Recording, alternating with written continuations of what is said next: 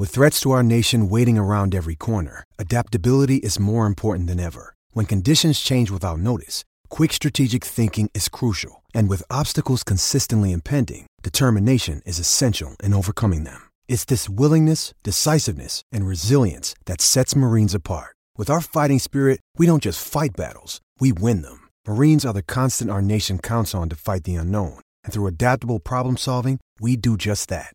Learn more at marines.com.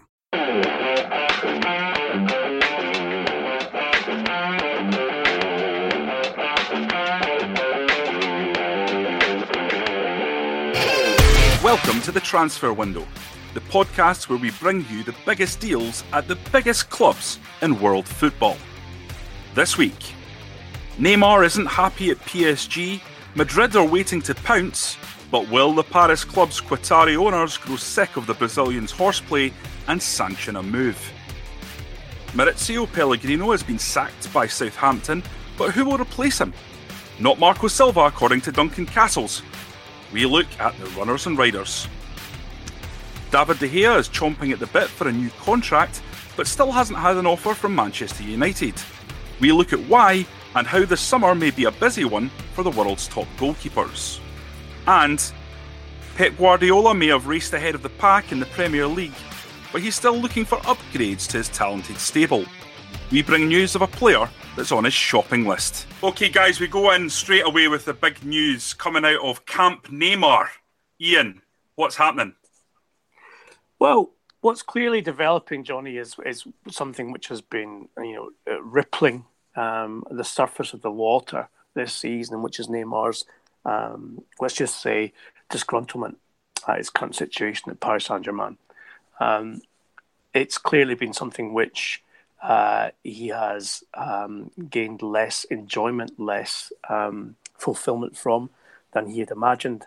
I think we spoke at the beginning of this current season that we were sceptical that Neymar would find the kind of sporting challenge that he yearned for in Paris, and that indeed it was very much about the money and the wages that was being paid. What's evident now is that he's been given the perfect little mini break, albeit obviously by incident and situation rather than by design. He has had surgery in Brazil on his ankle and metatarsal, and he's now effectively recuperating for the next 5 or 6 weeks. And I believe, and I've heard from 2 members in his camp, mulling over his future. The Champions League has been a failure for both Paris Saint-Germain, the club, and for Neymar. Winning Ligue 1 was never why he went there. It was always about the greater glory of the Cup of the Big Years. And in that sense, Paris Saint-Germain have made no progress, having lost to Real Madrid over both legs in the competition. So, Neymar sitting in Brazil, his foot's in some kind of protective cast, and he's thinking, what do I do next season? We know, we've spoken about it, that Real Madrid are very, very keen to take him there. We've heard that Barcelona would also be keen to have him back, and indeed, it may just be the case that Neymar would prefer to return to Camp Nou than to go to the Santiago Bernabeu. But my question would be, when a player like Neymar comes on the market, should he come on the market, why would there be no interest from England? Manchester City, given Neymar's age, given his ability, given his effectiveness and his effect on football matches, why, if you're building the best team in the world at Manchester City, would Neymar not be a fit?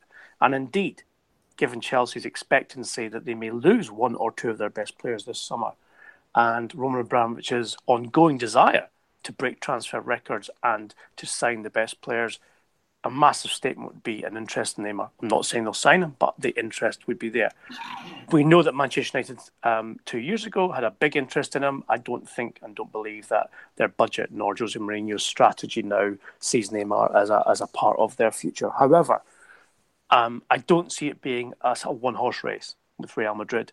And I'm not saying that Neymar will leave this summer. I think a lot depends on the coach who PSG recruit to replace Unai Emery.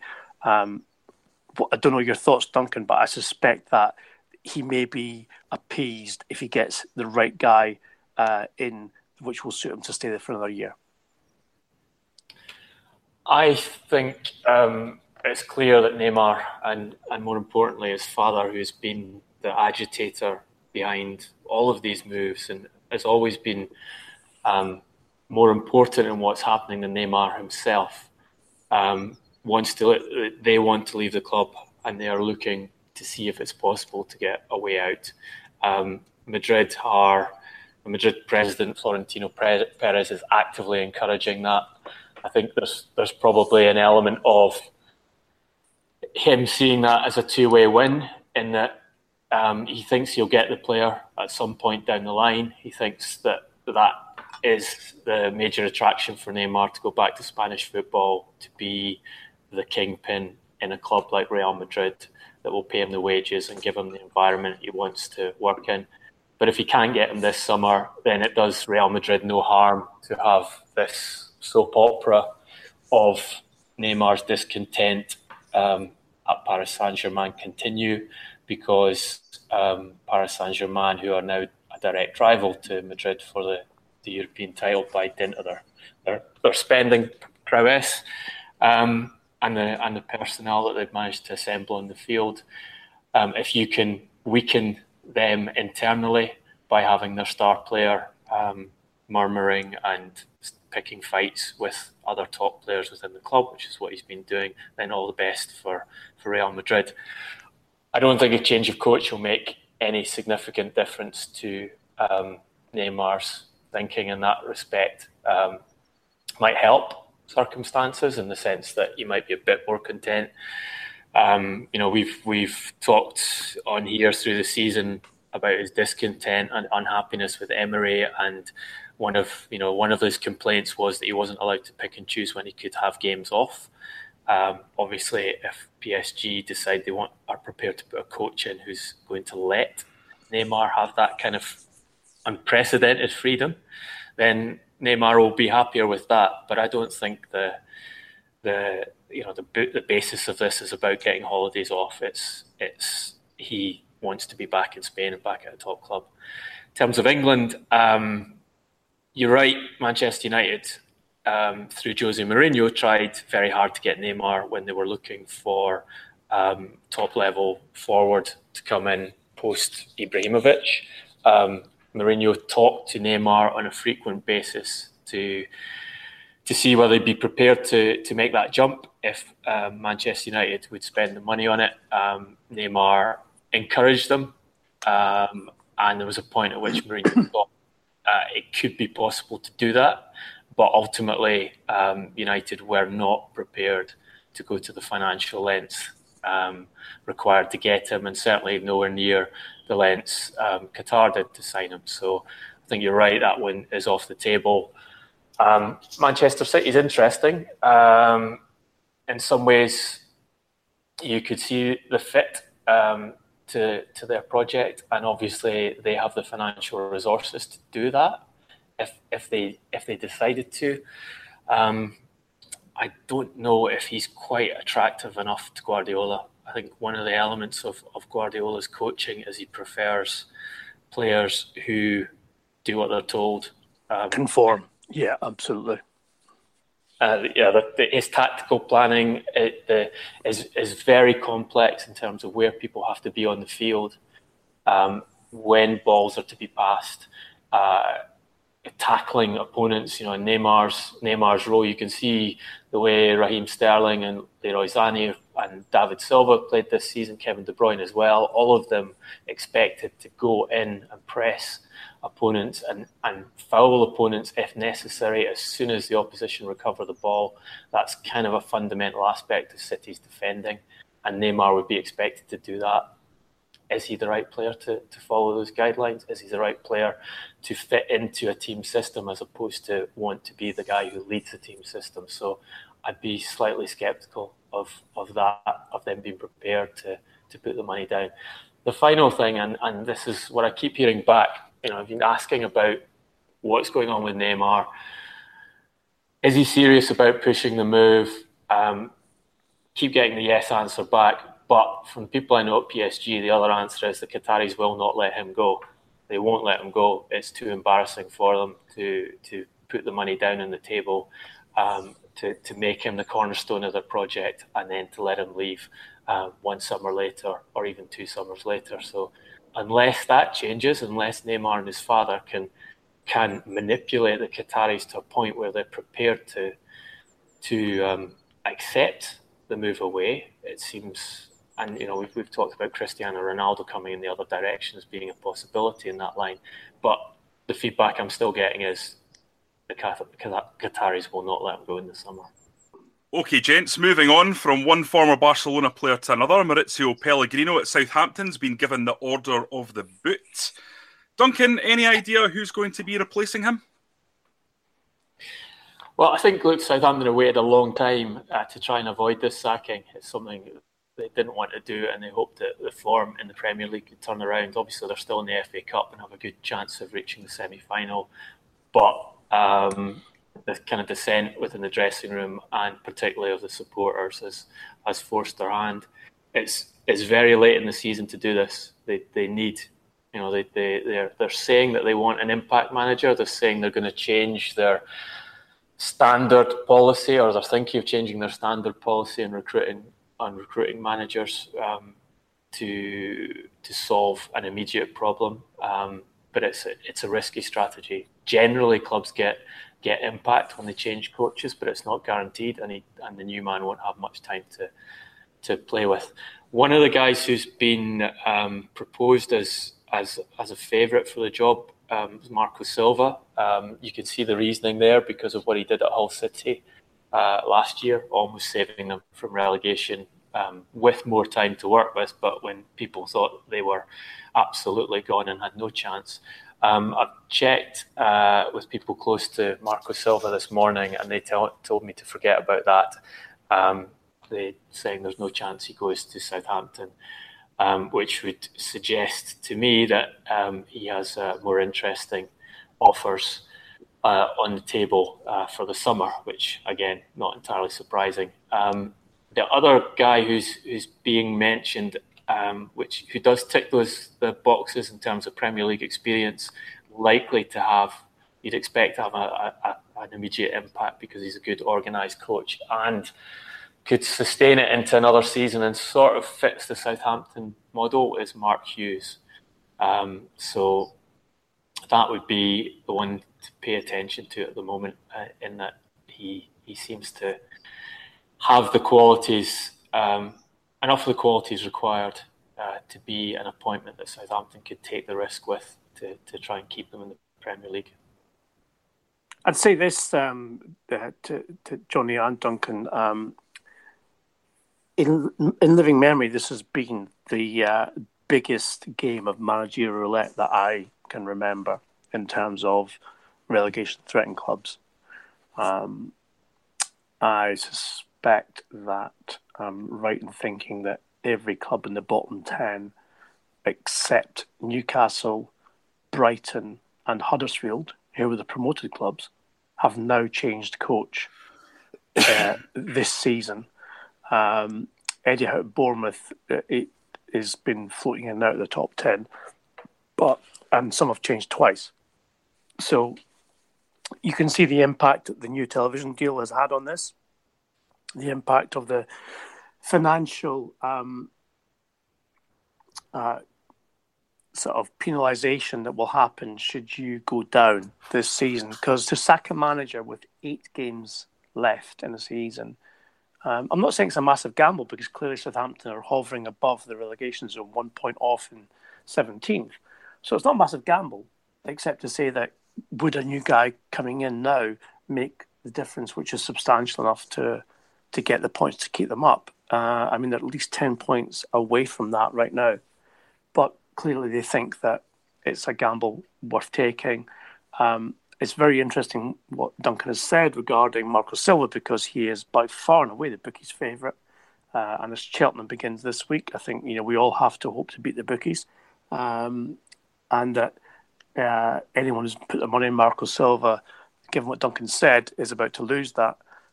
Mark Hughes would be, I think, the fairly obvious choice. He has that combination of both experience and sort of sergeant major type discipline, which that Southampton team appear to me to need right now to get them to start performing. Because if you look at their squad, both at the start of the season and throughout the season, you'd have said that they were one of those clubs in the old cliche, too good to go down. So I think the Southampton owners, of course, who have changed as well in the course of the last 12 months, are now thinking, well, we made a mistake in the way we appointed. One win in 17 Premier League games is clearly relegation form.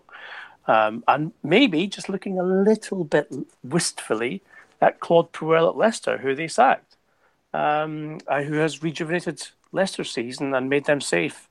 So again, it's a case of the owners looking at the finances and next season and the projected rewards of the next television deal and everything else, and thinking we just cannot allow this to sustain or go on. We have to switch now.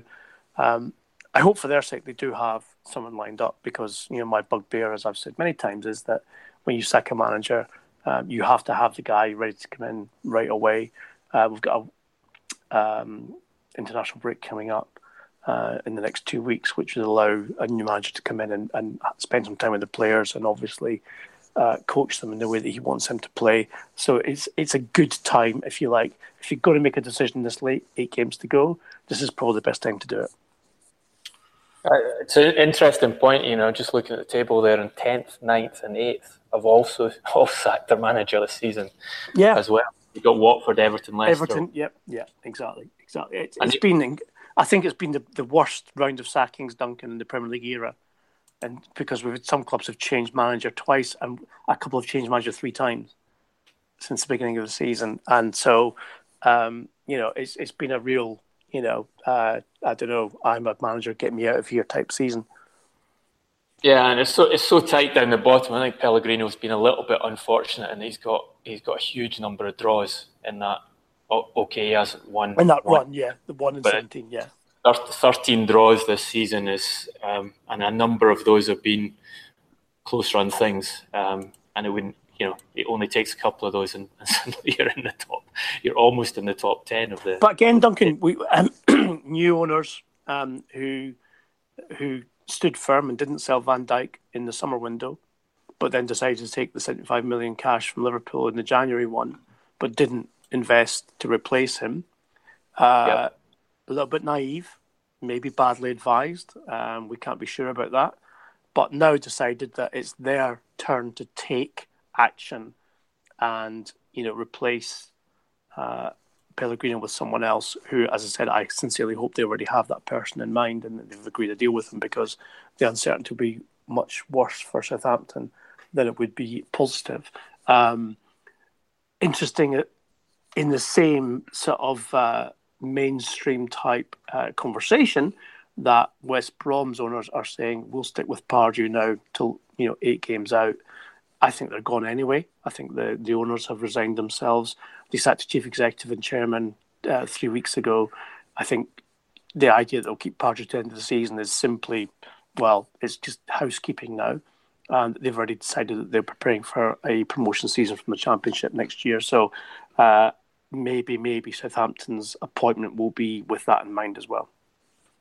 Okay, moving from the relegation dogfight at the bottom of the league up to the battle for 2nd, 3rd and 4th, we had a fascinating encounter at Old Trafford on Saturday. And there's so many topics to discuss, but we'll start off with the criticism of Jose Mourinho. A lot of people branding him a long ball merchant. We had Frank de Boer memorably coming out on BT Sport and saying that Marcus Rashford probably wasn't under the tutelage of the best manager. Duncan, what's your take on all this criticism that's been floating about Jose? Well, I think Mourinho's response to de Boer was classic Jose Mourinho, in that the criticism was not very well grounded, was it? Marcus Rashford actually played more games than any Manchester United player up till January. He's been left out of the team in the last couple of months. So left out of the starting lineup in the last couple of months because his form had tailed off over the 2 seasons. I think Duncan, 2,119 minutes this season, which is the only players who played most from the information I gleaned from that were De Gea, Matic, Mata, Lukaku, and there was one other player. So I think that was a very, very naive and factually incorrect criticism with regards to Rashford. Exactly, and over the 2, I was looking at Premier League minutes for Rashford over the 2 seasons Mourinho's been there, and he's 8th of all the players at Manchester United during that time. And in terms of total appearances, he's much higher up the rankings because he, as we know, he essentially plays half a game or part of the game with Martial. So they switch the 2 of them for that left wing position for most of the season, and it's I don't think this bit was shown so much or was seen so much of De Boer's criticism, but he was talking about how if he was his manager, he would give him 30 to 40 games a season guaranteed. Rashford's actually played more than 40 games in both seasons under Mourinho. De Boer was also talking about Ajax. We do it this way. Ajax are a club whose average age of player is in the low 20s, and they essentially put players like Rashford in the shop window with the intention of selling them as quickly as possible, which isn't necessarily the best thing for their development. And if you are a Marcus Rashford at a club like Manchester United, the development issue becomes very different from the one at Ajax Amsterdam, because the expectations on you as a player are far greater. And this was Mourinho's problem with Rashford, if you like, when he came to the club. Do I make this guy the starting centre forward? I see the talent, I see the attitude he has, I love him as a player. But if I make him the centre forward with all the obligations of being the centre forward at Manchester United, and I know this is a player who performs best against teams who come at us with a high line, like Liverpool did at the weekend, and is able to run in behind, as opposed to teams who sit deep and ask him to play with his back to goal. What do I do for his development? Do I potentially set him backwards because he has spells where he fails to perform and he gets too much criticism? Or do I use him as I've been using, which is give him lots of playing time, use him at the moments when are most appropriate for Manchester United and when he can best succeed, and allow his development, and he's only just turned 20, to go on from there. The criticism basically is bizarre, given what Rashford has achieved over these 2 years and how effective he's been for United. There really isn't very much logical basis to what De Boer said, and you wonder whether De Boer was saying something because he wanted to be in the headlines because he's out of a job, and it's that time of year when managerial jobs are being considered for next season, both in England and on a wider platform. And the criticism generally, Johnny, of the tactics, I find absolutely ludicrous.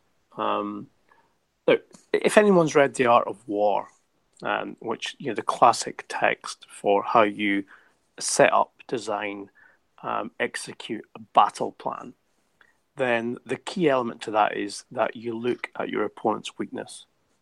And when you find your opponent's weakness, that's the first thing that you go for. You set out to exploit that weakness. What's Liverpool's weakness? Well, in this case, Dejan Lovren is Liverpool's weakness. And what Mourinho obviously had either decided tactically or had been scouted through their video analysis, etc., was that Lovren would be the more forward of the 2 centre-backs. That Van Dijk's mobility, agility and strength would have been utilised as a spare man. So what does he do? He takes his goalkeeper, who is a phenomenally accurate kicker, and says to Romelu Lukaku, you can take first phase of play against Lovren, and then we take that chance, because there's always the element if you risk the ball, risk possession in the second phase, and that Rashford can get in behind. He said himself, Jose, after the game, I felt Arnold Alexander-Arnold was possibly a weak link, and therefore, if I tell Rashford to go inside him, which he did for the first goal, then no matter Van Dijk's mobility or pace, he's not going to be able to effect a tackle or influence that part of the game quickly enough in order to prevent chance creation, and in this case, an actual goal. Now, again, we come up against this argument, don't we? And we've talked about it in terms of punditry and everything else in the last 2 or 3 weeks, and enemies of football, and what do you do? Jose Mourinho's job is to win football matches for Manchester United. He has correctly identified a weakness in his opponent. He has then instructed his players to exploit that weakness in order that they may well score a goal which gives them an advantage. What's wrong with that? I don't get it. I mean, tactically, I love watching stuff like that. Absolutely love it. I don't care who wins between Manchester and Liverpool. I have no interest in either club in terms of which one should win that game. But what I do like, excuse me, is to see a manager implement both his tactical nous and get his players to execute that game plan in order to gain an advantage. And he did it twice. And they were 2 goals up. And yes, Liverpool came back, and Liverpool are a wonderful team to watch, and they may or may not have been a little bit unlucky with regards to penalty claims late in the game. But the bottom line is, it was too late. Man United were already 2-0 up. So, and I think also, just as a by the by, I thought Bailly was fantastic up until the point he scored, an unfortunate own goal. I thought his movement, his anticipation, and his reading of the game were brilliant inside the box. So, yeah, that was a bit of an abhorrent, second for him, but it was certainly not worthy, of what his performance had been to that point. So, I'm sorry, but again, it's not Jose Mourinho's responsibility to provide entertainment for the general public in terms of football matches. Manchester United fans, would you have said to them, to a man, woman and child leaving Old Trafford last Saturday afternoon, would you rather have beaten Liverpool the way we beat them, or would you rather have got a different result and had a game where you thought it was more open and entertaining? They would say the former. The win is the most important thing. So, I rest my case there. I just do not see it. And when Mourinho said after the game, I don't care what people say, he's absolutely right. He shouldn't care. Yeah, look, there were 2 elements to the tactics that Mourinho implemented very effectively, and they look straightforward afterwards, but they're done and they worked. One was Liverpool depend on their high press. They like to take the ball off the opposition in their own half and attack the goal quickly. He denied them that by his defensive setup and by bypassing the high press with De Gea or defenders' long balls to Lukaku. And then secondly, as you identified, he played on Day and Lovren, marking the best header of the ball on the field to create chances in behind Alexander-Arnold, who we all know is defensively weak. So he did 2 simple tactical things. Let's turn it to the other side. You've got Jurgen Klopp standing on the touchline during the first half while this is happening. While most people, the tactics aren't particularly complicated, and most people could understand and see what's happening. No change, no response. He second half, he piles more players into the centre of the park, actually making it easier for Manchester United to defend. And Mourinho made a very salient point after the game, which was, where was De Gea's saves? De Gea's made many important saves for us this season. He didn't make any saves for us today because we controlled that game without the ball. And that's what they did. So Klopp fails to respond in the second half with a plan when he's had time to think about it to turn the game around. Also, he signed a £75 million centre-back, and he leaves that centre-back to cover space. Presumably it's his instruction that Lovren should mark Lukaku rather than Van Dijk. He then, and remember, Lovren is a guy who Klopp publicly criticised earlier this season for failing to defend straightforward long balls down the pitch. In fact, said that he could have done a better job in his training. He did say that, yeah, he did.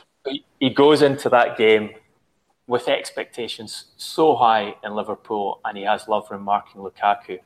His post-match complaint is about the failure to defend the second balls. Again, where is Virgil van Dijk? If Virgil van Dijk is not taking the ball on with the head against Lukaku, he surely should be covering the second balls. He's not there in that instance to cover the second balls. So there's gross failures on the part of Liverpool in this game.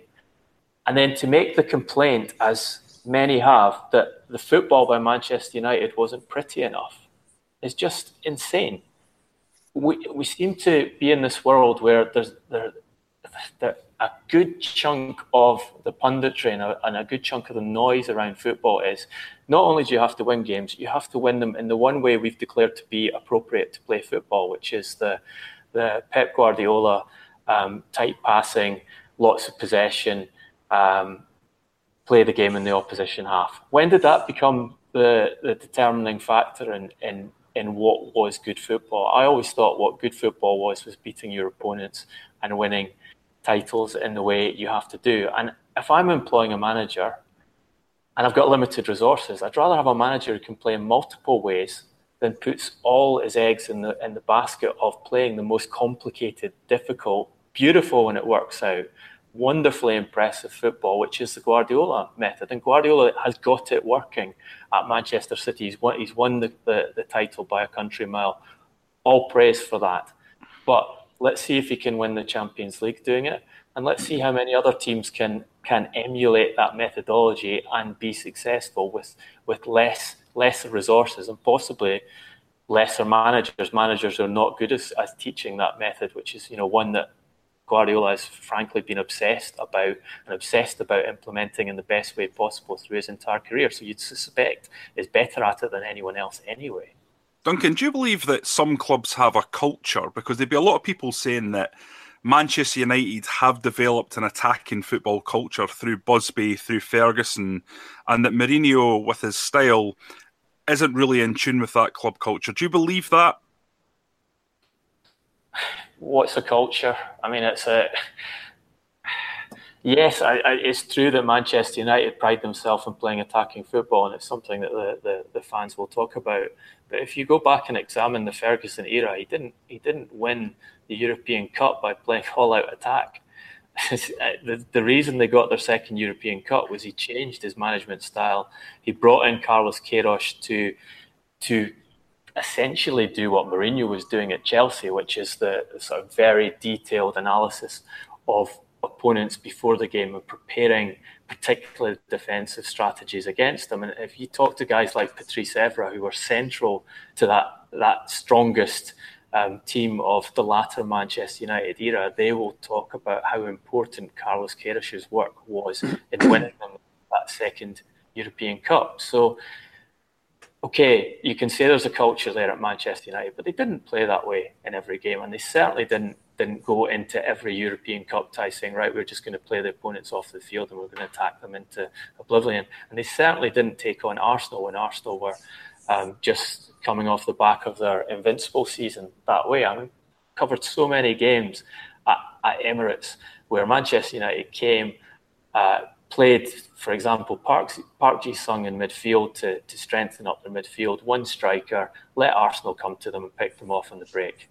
Not too dissimilar to what Mourinho's Manchester United did to Liverpool at the weekend. You touched on David De Gea there. No contract offer has yet been made, but he's been such a vital part to Manchester United this season. You touched on it with regards to what Mourinho was saying about the lack of saves that he made and the saves that he's made throughout the season. Why do you think that is? And do you think it's difficult for a top keeper to get a move to between the big clubs in European football? Well, look, De Gea's interpretation of it is that this is what Manchester United always do. They're very, very slow on contract renewals. And you can see that through the squad at the moment. We've discussed it on the podcast a couple of times, how they tend to, first of all, they give players contracts. The standard length is a 4-year with a 1-year option in the club's favour. They tend to let the contracts run into that final year, then implement the option and then try and renegotiate the deal. We discussed before that they've rarely been under pressure with players because usually the players don't want to leave, and they don't have suitors at other clubs who can afford to take them anyway. So they kind of take this kind of relaxed approach to renewals. De Gea is a different problem altogether for them, because he does have a very prominent and affluent suitor that he would like to move to. He's made no secret of the fact that he sees his career, the next stage of his career, being at Real Madrid. He wants to go back to his hometown. He's not in a rush to do it. He's never got himself in a situation where he has gone the whole, Philippe Coutinho, if you like, in stopping training and putting the transfer request in and doing everything possible to chase the move. Partly because the people around him have advised him not to go that way.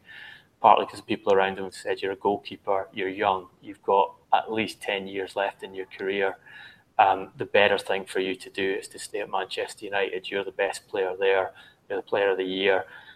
Win the title, maybe win the Champions League there, and Real Madrid will always still be there. Man United are taking a risk by continuing this strategy, because we're now 2 or 3 years down the line of it. And if they don't satisfy De Gea, and De Gea has a very, very good case to say, you've brought in Paul Pogba, you've brought in Alexis Sanchez, and you've put their wages significantly above mine. I've been Player of the Year at this club for 4 of the last 5 years. I've been in the Premier League Team of the Year as best goalkeeper in England for 4 of the last 5 years. I deserve to be on a par with those players. De Gea is surprised that the contract offer has not been made yet. United had the possibility, the option to get this done earlier in the season when Madrid were focused on signing Kepa from Athletic Bilbao. Kepa refused to go, and suddenly De Gea and another Premier League goalkeeper in Thibaut Courtois have come back on Madrid's agenda. And instead of United essentially having a free run at renewing the contract of a player who was happy at the club, they've now got competition and a degree of disgruntlement from a player who is very, very important to them.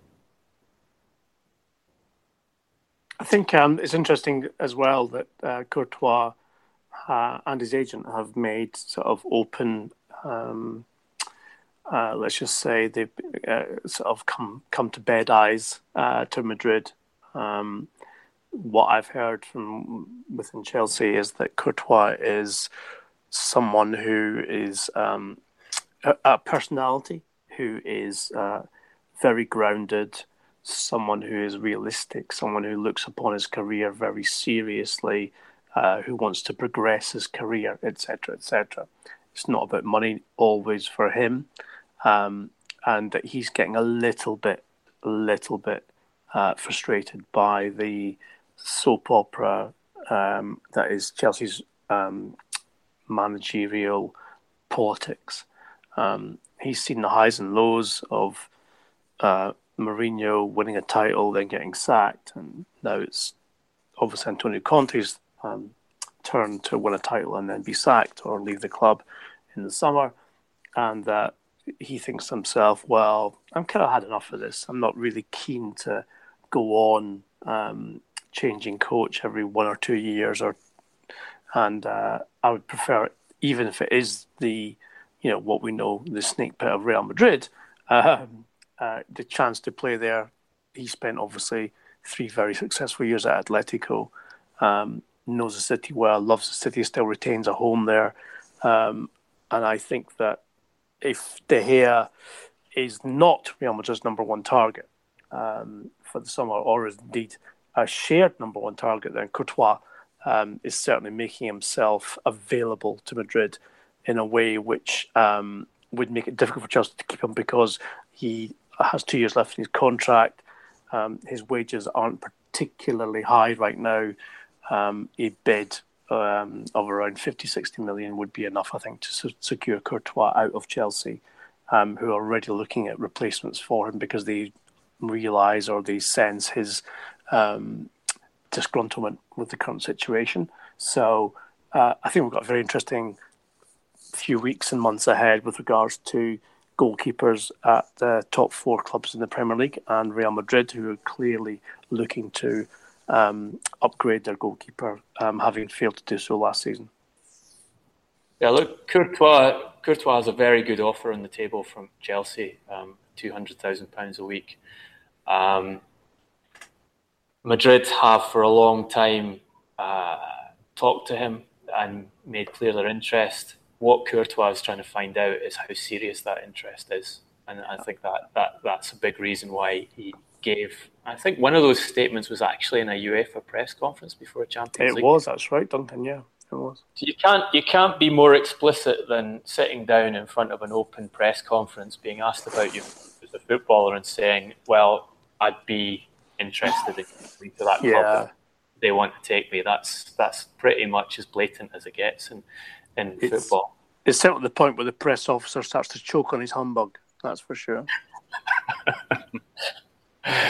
And that's, from talking to people close to Thibaut, that is very much his thinking, is find out whether Madrid are prepared to do it this time, because I have to make a decision on whether I take this new contract at Chelsea. And the points you've identified, Ian, which is where can he go with Chelsea, having to deal with a change of manager so often, looking at a squad that has been declining in quality, looking at opposition within the division who are improving in quality, wondering what he can win there are all part of his thinking. So I think and we shouldn't, Duncan, dismiss the fact that we know, because we are close to, let's just say, the people close to the players, that people like Kevin De Bruyne in Manchester City talk to Thibaut Courtois and talk about how wonderful the atmosphere is in the Manchester City dressing room and how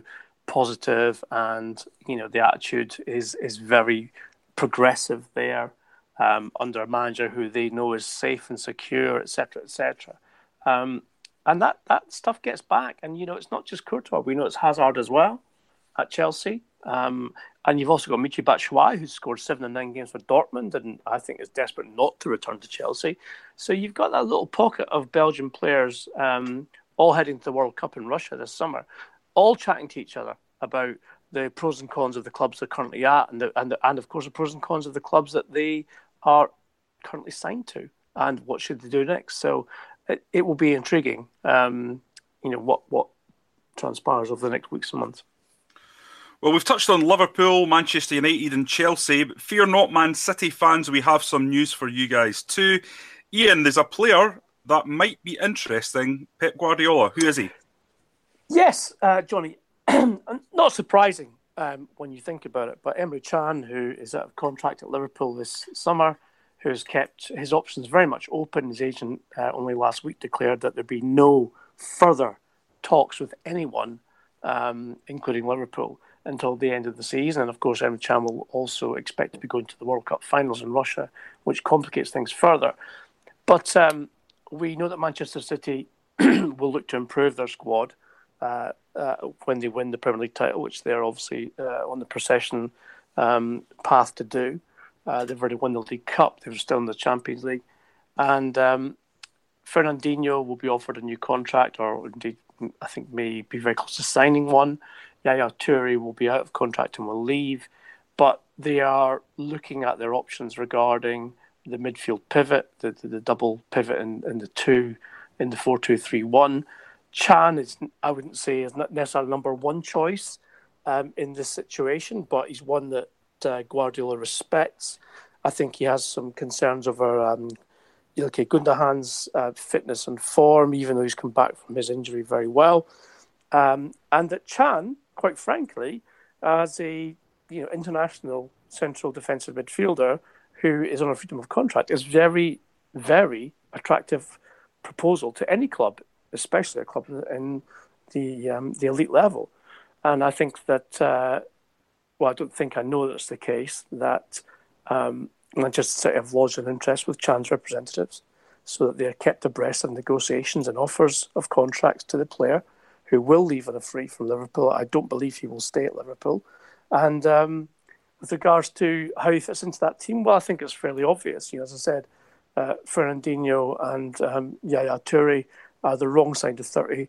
Can is someone who I think Guardiola believes can be further developed as a player.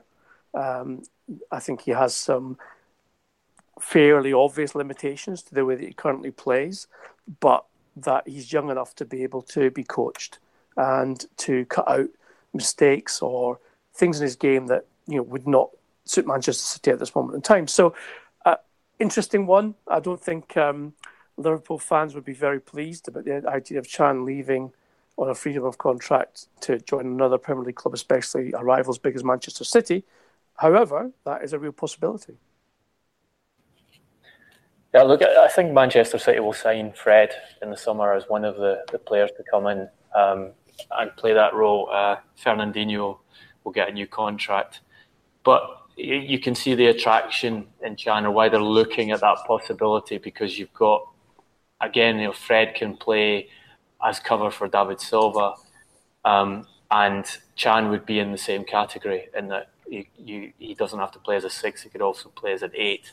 And to get a backup player with a bigger physique than most of his midfielders at no transfer cost, obviously high wages, might be an attraction to City in terms of rounding out a squad, which probably the biggest weakness Guardiola has at the moment is he doesn't have enough players that he trusts to play, as we talked about earlier in this podcast, a very complicated system, and that's kind of why results have tailed off to a certain extent in the second half of the season, because if you look at the players he's used, it's a very limited palette. He tries to get his best players on the pitch for almost every game, and he makes them run more than just about any Premier League manager, so there are a lot of miles in them. And really, the recruitment in the next window will be about expanding the options of players he trusts to bring in for not just for big games, but for the games through the season, to allow them to retain a dominance in the Premier League and not be so tired when it comes to the really important part of the Champions League season, which is what we're at now, and which is something that has been a problem for Guardiola's teams, particularly at Bayern Munich, for several years, and one he is aware of and knows he needs to solve if he's going to win the Champions League with Manchester City. I think that's a key point you've made there, Duncan, that we know that City will win the Premier League this season, and therefore it will be assumed that they will defend the Premier League next season. But the assumption is not that they win the Champions League in this particular competition that they remain in, and are in the quarterfinals. However, it will be very much onus on Guardiola to win the Champions League and retain the Premier League title next season, for which he needs to prepare properly. He needs to fill out that squad with players he can trust to play and change and rotate from Premier League to Champions League or Cup and everything else. And Chan, as a free agent, is a very attractive proposition in that sense, because whatever he is in terms of his let's just say his shortcomings, he is reliable and dependent and does have top-level experience. Therefore, as a free agent, with the wages, around 200, 250 a week, probably less even, then that would be a shrewd investment for Manchester City, because they could augment what is a very strong squad already with a very good young player who would be, not a depreciating asset as well. Look, football's played across the season, and most of the prizes are handed out at the end of the season. Guardiola's been very good at winning titles rapidly. Doing it at Bayern, not such a big deal because he had such an advantage over the opposition. Doing it in the Premier League, a very big deal. But there's a tendency in football to rush to judgment and say, on the basis of not even 3/4 of a season, half a season, or a quarter of a season, that this management style or this football team is the best we've seen, and look how great they're going to be. If you make those judgments before a whole season's out, you put yourself at risk. And it's kind of the other side of the coin that we were talking about with Mourinho's tactics against Liverpool and the adaptability. If you only play one way, and Guardiola essentially only plays one way, it's always dependent on a lot of effort and a lot of passing control, then you put bigger physical demands on your players. And those physical demands, if you don't have enough players you trust, add up through the season. Guys get injured. If you play a lot on the ball, you get more injuries, because, especially in England, because you're on the ball more and you're more likely to get kicked. And that makes it harder to win the ultimate trophy, the Champions League, at the end of the season. If you're adaptable and you can win games with less running and with different strategies and different situations and with different players, then you retain energy levels and have more chance, potentially, of winning the top titles at the end of the season. So whenever something's really good, and clearly what Guardiola is doing at Manchester City is really good, there's always a counterbalance, and that's what the other managers and that's what the other competitors look to exploit. So this week is the week of Cheltenham, guys. Now, I'm not a big horse racing fan, so I have no idea what that means, really. But what we're going to look at in this quick-fire round is the sort of Cheltenham theme. We're going to look at who is the best players in the Premier League, who's in the running for Player of the Year, and which of these players are a good on-the-nose bet and which ones are the each-way bets for this top prize in English football. So we're going to start with you, Duncan, and David Silva. David Silva, yeah, would be an each-way bet. In some ways, you'd like to see him get a Player of the Year prize for the quality that he's brought to English football down the years. But there's obviously a stronger candidate than him in the Manchester City team this season, so I wouldn't put the money on him to be made Player of the Year. Ian, Harry Kane. Given that he's English and England international, he's become something of an icon for the England national team going into a World Cup campaign in Russia. I would say that there will be a lot of punters out there, Johnny, who will take Kane on the nose. But for me, he would be each way. David De Gea. I think it's very difficult to see a goalkeeper getting the award, especially when he plays for Manchester United, one of the top teams, and in a season where Manchester United aren't going to win the title. If you're betting on who would be Premier League goalkeeper of the year, he should get it again, but probably not even an each way bet in De Gea's case, unfortunately. Sergio Aguero. I think we've hit right on the nose here, Johnny. This is a guy who's performed consistently, repeatedly over the years for Manchester City, won titles already with them, has this season exceeded to become record goal scorer at the club, is well liked by fans, by the media, by his fellow players as being someone who's very fair.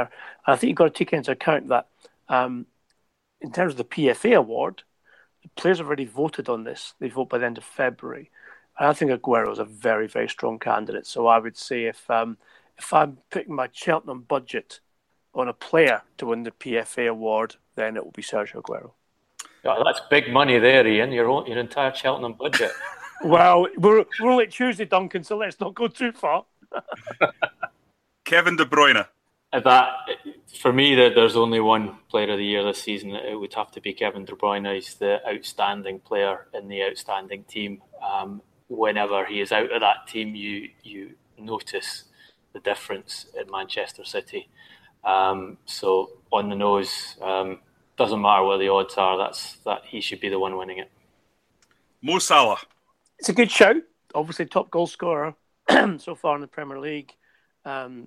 Entertained us, which apparently is becoming something of a Robbie Williams catchphrase with regards to the neutrals. However, in my experience in the bookies market, which is always been on the losing side, I would put Salah as an each way, Johnny. I'd expect to collect my money at a fifth of the odds on 10-1. There's been a big campaign for Mo Salah coming from Merseyside recently, but the best thing you can say for Mo Salah's chances are the PFA voted before he met Ashley Young. Guys, Paul Merson's just texted me with a couple of extra candidates that I'm going to throw in at you. So I'm going to start with his first pick, which is Dejan Lovren. Well, you know what? I would in the betting parlance, Johnny, I'd be laying that one all day long. And Merce knows what it's like to lay a bet. Don't ask me to waste my money on Dejan Lovren. Liverpool have already done that. And finally, Ian, this one's for you, Glenn Murray. Well, the Muzzmeister, he's scored. The only players who scored more goals in this year in the Premier League are Aguero and Salah than Glenn Murray at Brighton. That says a lot for a 34-year-old who's been effectively a journeyman in his career. He's averaging a goal once every, 162 minutes. Done an amazing job for Brighton Hove Albion so far. Indeed, his goals, should Brighton Hove Albion stay up, which on 34 points with 8 to play, they're expected to, would be the difference. Will he get the recognition? I very much doubt it. What I would say is he gets recognition amongst his fellow players because he's one of those guys who worked very hard entirely throughout his career. There was no gifts to him, no silver spoon in his mouth.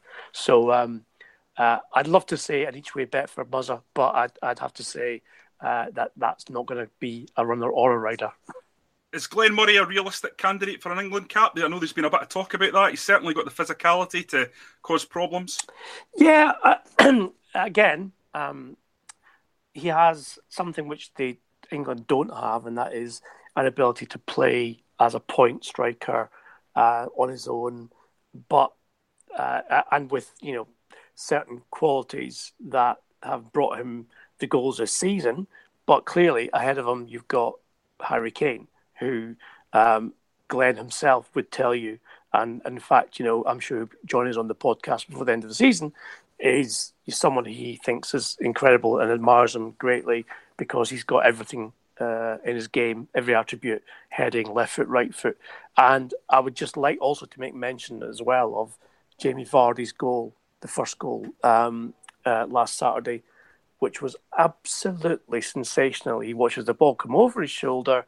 He doesn't look at the goal. He just volleys with his weaker foot into the bottom of the net at West Brom. And for me, that was goal of the season. So I think I'd love to see Muzz in an England shirt. I think his time, unfortunately, has come and gone. And I think that Harry Kane and Jamie Vardy are there to do that job. What we're basically saying about Glenn Murray is that he's basically been made by his appearance on the transfer window, and any footballer that wants to come on, they're destined for big things if they come on and speak to us. Okay, guys, I'm going to have to draw this to a conclusion. To continue the debate, you can contact us on Twitter. Duncan is at Duncan Castles, Ian is at Garbo SJ, and I'm at Johnny R. McFarlane. If you want the podcast uploaded to your device automatically and as soon as it becomes available, please subscribe at iTunes or Audio Boom. You can rate and review us on there too, so if you enjoy the pod, please do us a turn and give us 5 stars and a top-class review. We'll be back next Tuesday before 3 p.m. with your next fix. Until then, thanks for listening.